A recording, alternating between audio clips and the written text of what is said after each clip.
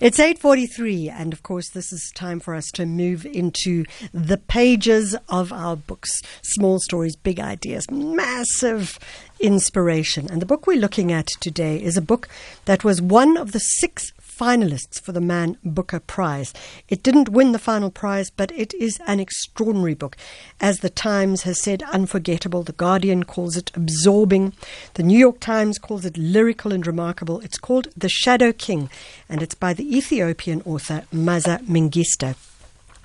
Now, when Ethiopian-born Maaza Mengiste discovered that her great-grandmother had taken her father's gun and gone to war in the late 1930s, it became the seed for the novel The Shadow King.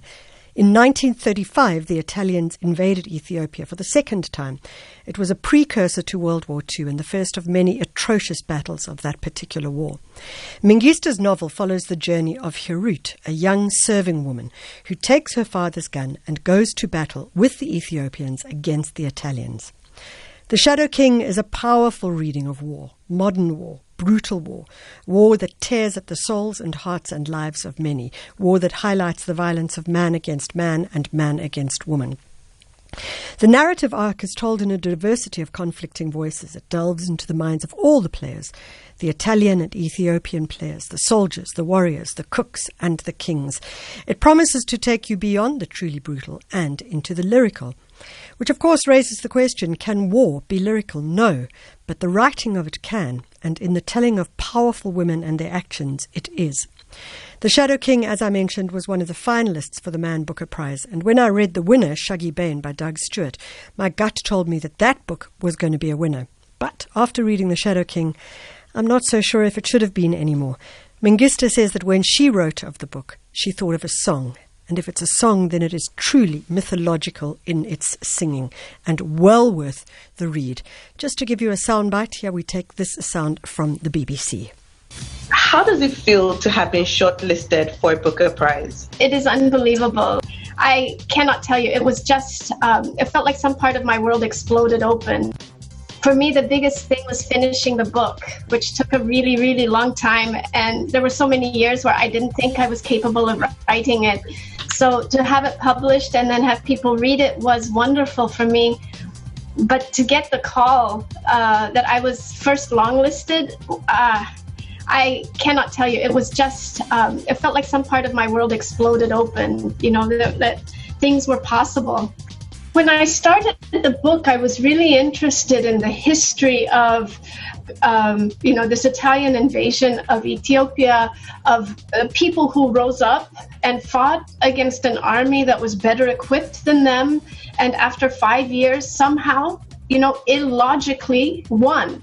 And I became really interested in the ways that this colonial enterprise that we're so familiar with around the world, how it used myths, lies, and photography to justify their subjugation of millions of people around the world. It became more than a story about this war for me. It became really an investigation on how we live with each other.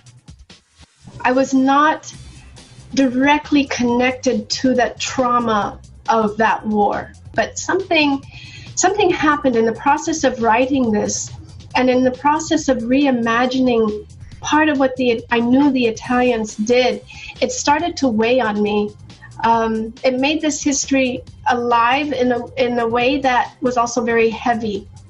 And what I wanted to do in the writing was have the reader experience some of that in such a way that it became bearable. That is Maaza Mengiste, Ethiopian-born author and the author of the book The Shadow King. Just to give you a taste from it, this is as the young women who are getting ready to fight against the Italians prepare. They've been shooting at our armies for weeks now, Asta says to Hirut as she points down to the crate of discharged bullet casings beside her. Her face is drawn, tense. We're high enough in the mountains that they can't reach us yet. She pauses. We have to be ready. One day we'll have real bullets, real guns, she adds. Did Getty teach you how to make gunpowder? She asks. Hirut shakes her head and gathers a handful of the used casings. They're standing next to Asta's tent, waiting for more women with the powder and the salt that Asta requested. Ahead, a group of villagers ease up the last step of the hill, and each woman is stooped beneath a back-breaking load of firewood. 2 of them wave before veering off to what used to be the cook's area. The camp has been in upheaval since the cook left, the disorder escalating amidst the never-ending stream of deliveries. Harut has looked for signs of the cook's return every day since she left, but it's been 4 days now, and even Asta has stopped glancing at the horizon while going about her tasks. "You'll have to learn how to make the bullets," Asta says. "Find someone to teach you." That's a snippet from The Shadow King by Maaza Mengiste, and it is a worthy read indeed, and in fact probably one of my best books of this year. Indeed, Salman Rushdie has said it's a brilliant novel, lyrically uplifting, and a history towards myth, quite correctly so. It is almost mythological. Lemi Sise has said, "Incredible, I've read nothing like it before. Maaza Mengiste rises as Toni Morrison rests. The baton has been passed and taken swiftly."